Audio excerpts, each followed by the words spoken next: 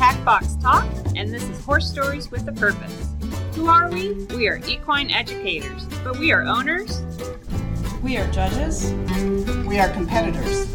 We are coaches. We are volunteers. We are moms. We are horse owners just like you, and we want to share our horse stories with a purpose.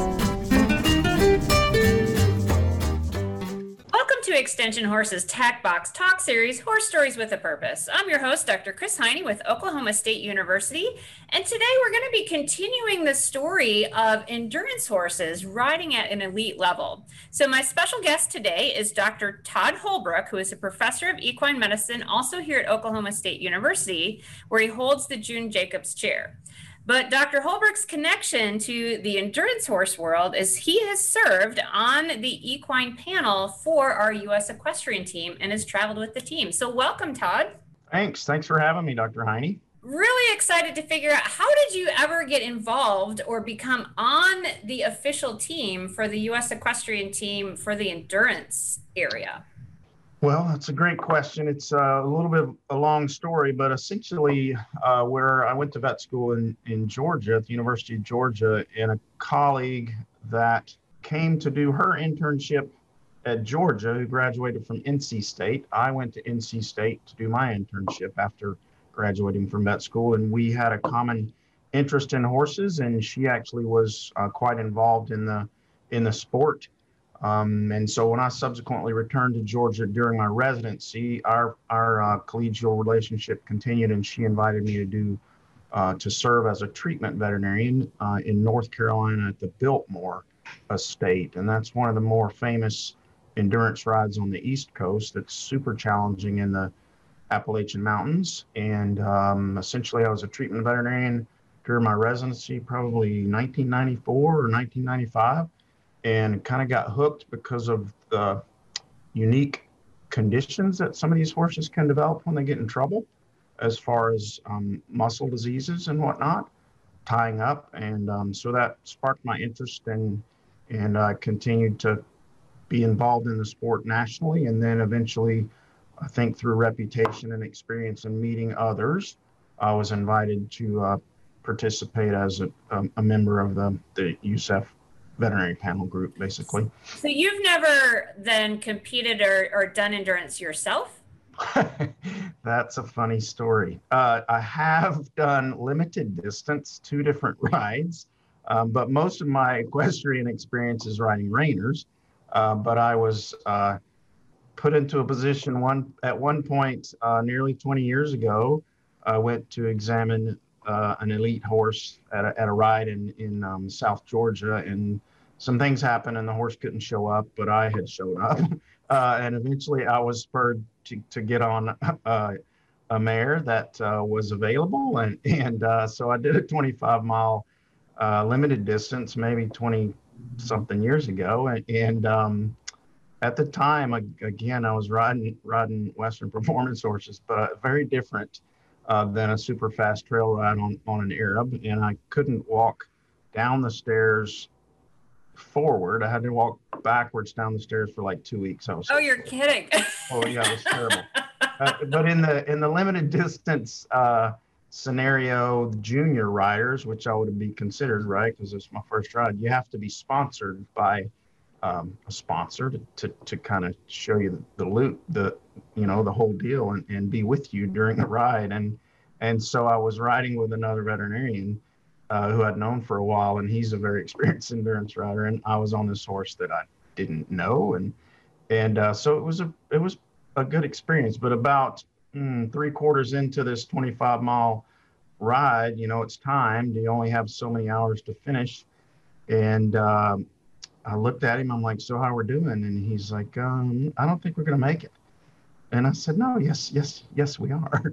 And so I kicked her up into a lope and went into the last check and finished just in the nick of time, and her heart rate came down just in the nick of time. So I did finish my first one, barely on time, and her heart rate did meet criteria of 60 by the end.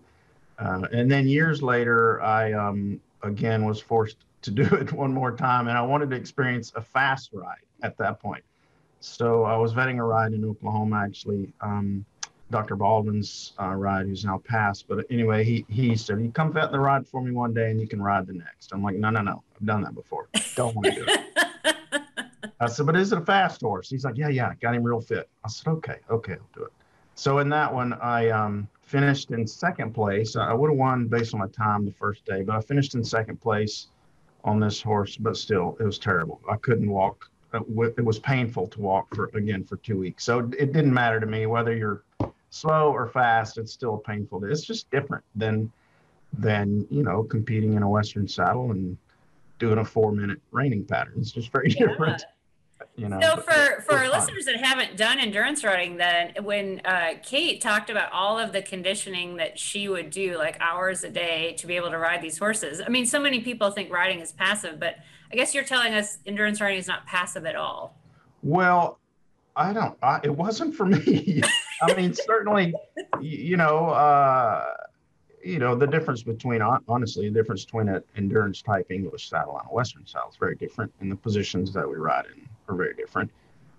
So my lower back and calves were killing me. Yeah, it was took a lot to get used to, but I'm sure riders that do exercise and keep their horses fit regularly on trail are, they have to remain fit. And I listened to your podcast. That was great with Katie and Melody, and I do recall them talking about, rider fitness being super important. I know from my experience with our team, the U.S. team, physical exercise amongst riders is super important, and we often, always, at least in my experience, have taken a human physiotherapist along with us on the competitions, and I've actually had them work on me during competitions as well, and so it's nice to have human athletic performance, involved with the whole team. Well, let's get back then to your main role, other than your catch ride and some endurance horses, as a veterinarian for these endurance horses. So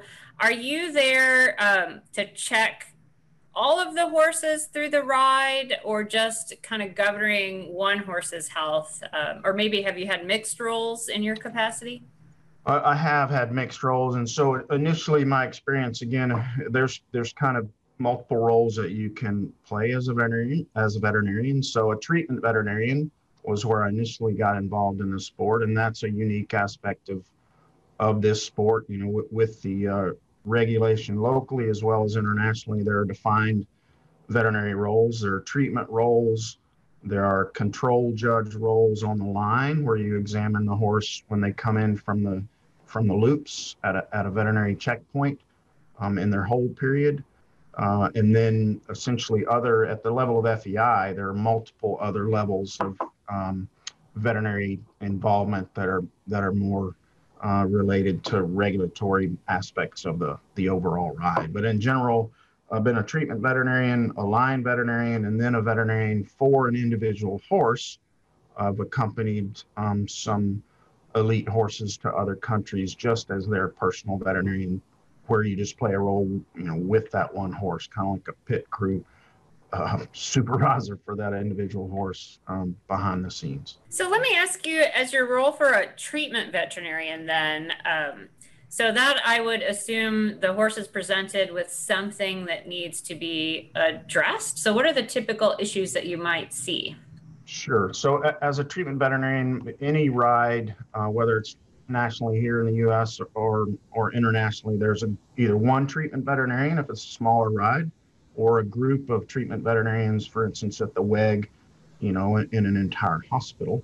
But essentially, horses that come through the veterinary checkpoint, the control judge veterinarians will identify, is this horse fit to continue? Is there a lameness issue? Is this horse metabolically compromised? And if they don't pass that veterinary inspection, then they immediately are required to go to the treatment tent or to that treatment veterinarian. And so, as far as examining a horse on the line, I'm limited to physical exam skills and a stethoscope. Whereas, identify this horse has a problem, I can see that it's lame, but I'm not going to, in that line capacity, judge veterinarian, I'm not going to pull out the hoof testers and start palpating the leg and identify the problem. And, that horse can't pass the inspection, and it moves on to the treatment veterinarian. So what are the most common issues that you would have to address then as the treatment veterinarian? The most common really is lameness. And then outside that, we kind of categorize and group horses that are systemically affected in some way, whether they're, showing signs of exhaustion, showing mild signs of colic, showing mild signs of tying up or muscle strain, pain. We tend to group those as metabolic. So in general, you have metabolic issues and then lameness issues. But by and far, foot lamenesses are the most common reason for elimination or seeing the treatment veterinarian. If lameness is a common issue that you might see in the treatment tent, what are you able to do for that horse at that immediate time point? So it's many times dependent upon regulatory control as far as the time course and how much time you have to work with a farrier, for instance. But many times, if I'm in the role of, for instance, a team veterinarian or an individual veterinarian for a horse during competition, I'm watching that horse really, really closely. If I see anything that concerns me, I'm going to look at that horse, examine that foot, make sure there's nothing in the foot, make sure the shoe's not sprung. Then I have a certain time frame to go work with a farrier, bring that horse back before it's presented to a veterinary line for examination. That's one scenario. Versus if this horse is overtly lame and it goes to the treatment tent, then they can work that individual up and define what the underlying problem is in general. And then metabolic disorders. I know on our program we've discussed tying up, but probably a little bit different version of tying up. So we've talked about horses with PSSM that tie up, kind of coming from that Western performance world. But you're really talking about a different version of that. Is that correct for an endurance horse? Correct. And usually with endurance horses, we tend to see them tie up in two different scenarios. It's a little bit more similar to the thoroughbred on the track. So anxious fillies, anxious mares, anxiety can play a role. And we tend to see horses tie up early in the competition. And oftentimes maybe it's cooler weather, cold snap comes in, horses aren't warmed up as well, horses anxious. They typically develop signs of tying up or myopathy within the first 15 miles, I would say, in general, in that scenario. And then we also see a kind of a group of horses that can tie up later in rides associated with exhaustion and also associated with changes in footing. So for instance, the big ride on the East Coast, the Biltmore, I can distinctly remember numbers of rides through the years where, thunderstorm, boom, happens, and at 75 to 80 miles, horses are faced with a muddy trail that they didn't have previously.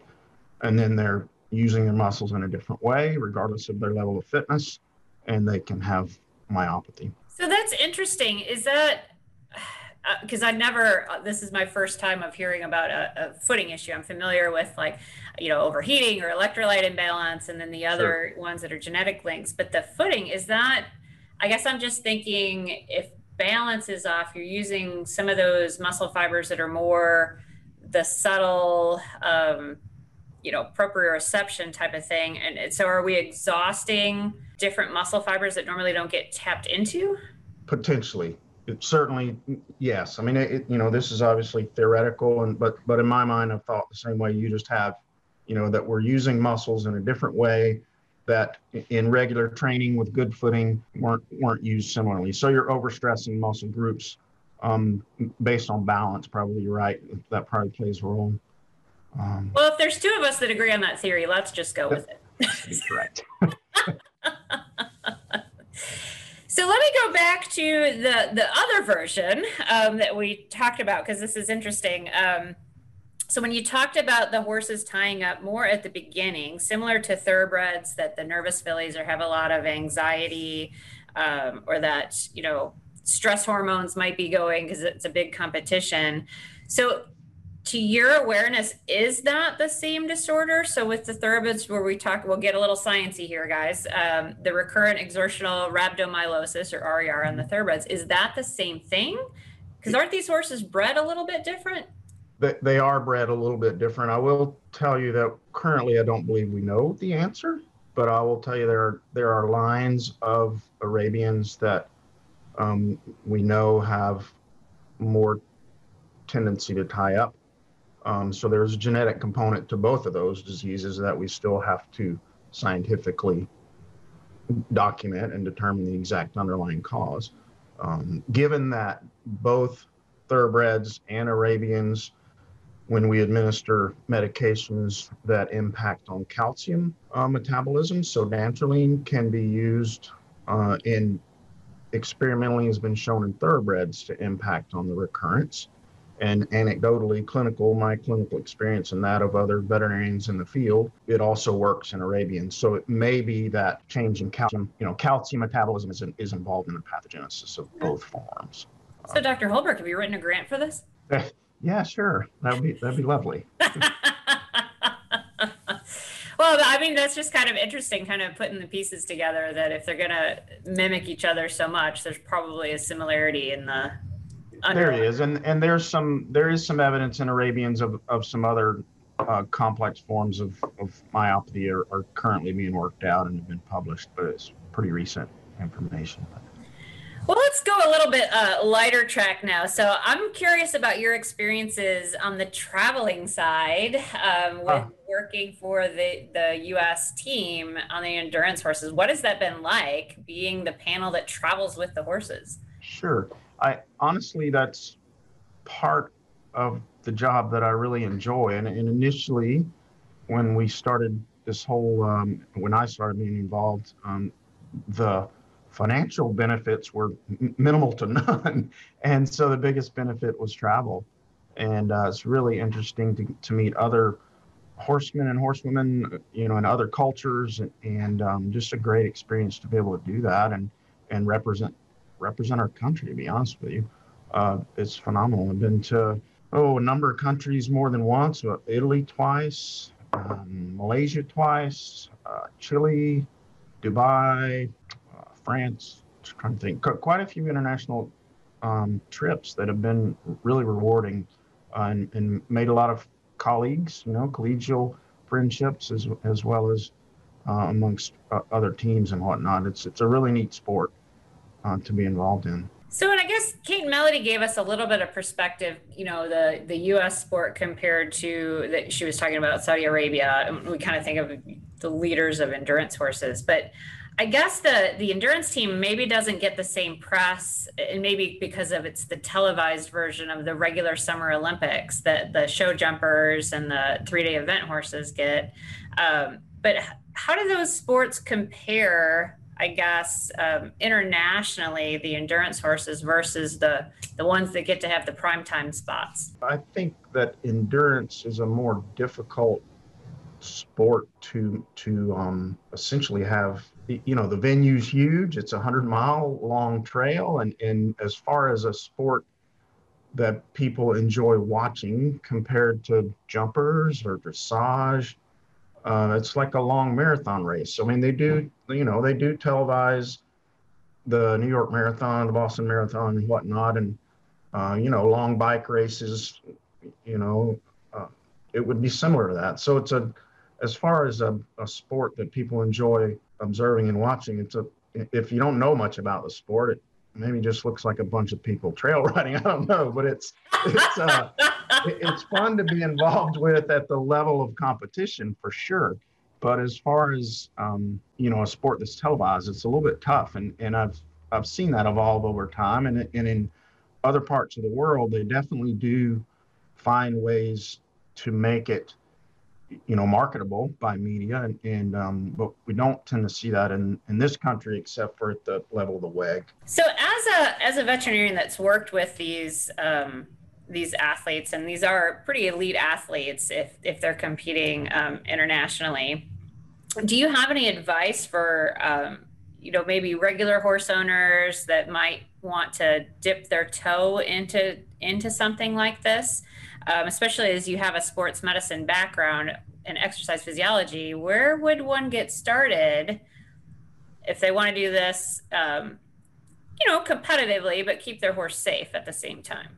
Sure. I think opportunities to be involved with mentors are the way to start. If you think about your last podcast with Melody, and if you start out with a good mentor, I think that's the first place. So you can learn about the sport from somebody who has a depth of experience riding locally. And then there are rides locally. If you look at the ride calendar, on the website of AERC, and then also pull up information about individual rides, you'll often see that there are competitions where there'll be a national AERC sponsored ride with an FEI ride, basically. So there's certain rides across the country that'll have both FEI competition groups intermingled, or maybe the next day following an AERC. And if a rider became involved and was exposed to that, especially worked with a mentor that worked in both of those at both of those levels, I think the opportunity is definitely there. The financial requirements as far as FEI competition are much different. It's not inexpensive to ship a horse overseas, and unfortunately, current budgets through the U.S. equestrian team, there is definitely supplementation and whatnot, but there's still expenses that are incurred by the owner and or the rider. I've seen or experienced where young riders actually set up, GoFundMe accounts and whatnot so they can get support from their local, but it's not inexpensive, but the opportunity is very real. And as honestly, as far as other sports where horsemen compete internationally, I think the opportunity is much more achievable in this sport compared to, the necessity to have a $500,000 Grand Prix jumper or something. You know what I mean? Yeah. The horse, you can define and identify and purchase very good athletes with Arabian lineage that are not that expensive.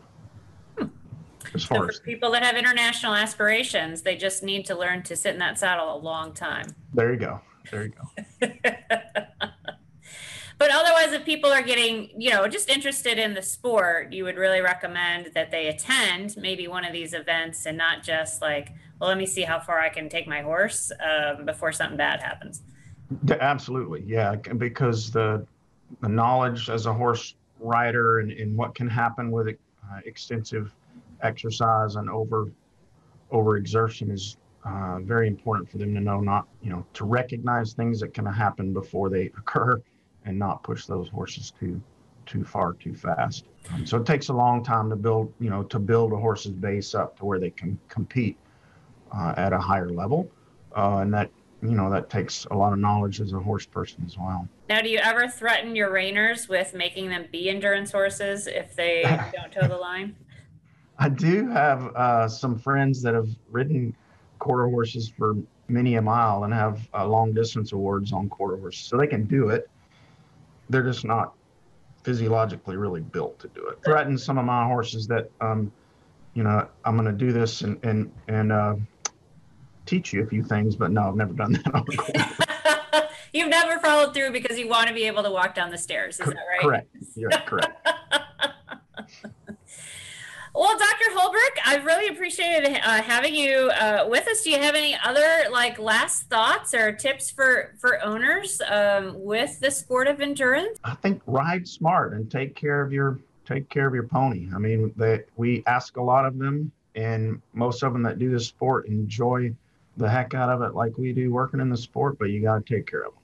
So the horse's welfare really, in this sport, to me as a veterinarian, it has the most veterinary involvement of any of the other sports, or amongst the highest that I've been involved with, and I really take pride in providing that welfare oversight. Really, that's important to me. Well, I guess that is pretty unique because you don't think about other sports. Certainly we have veterinary oversight, and, if horses are in obvious distress, they'll be removed from a show competition, but we Sure. don't have that same regular methodical checks throughout a competition that these endurance horses have. Right. And 3-day would probably be the next closest, but I think as far as endurance, I believe it's the most regulated and should be for the horse's welfare. Well, I I again really appreciate your time with us today. And this has been our Tag Box Talk, 4 Stories with a Purpose.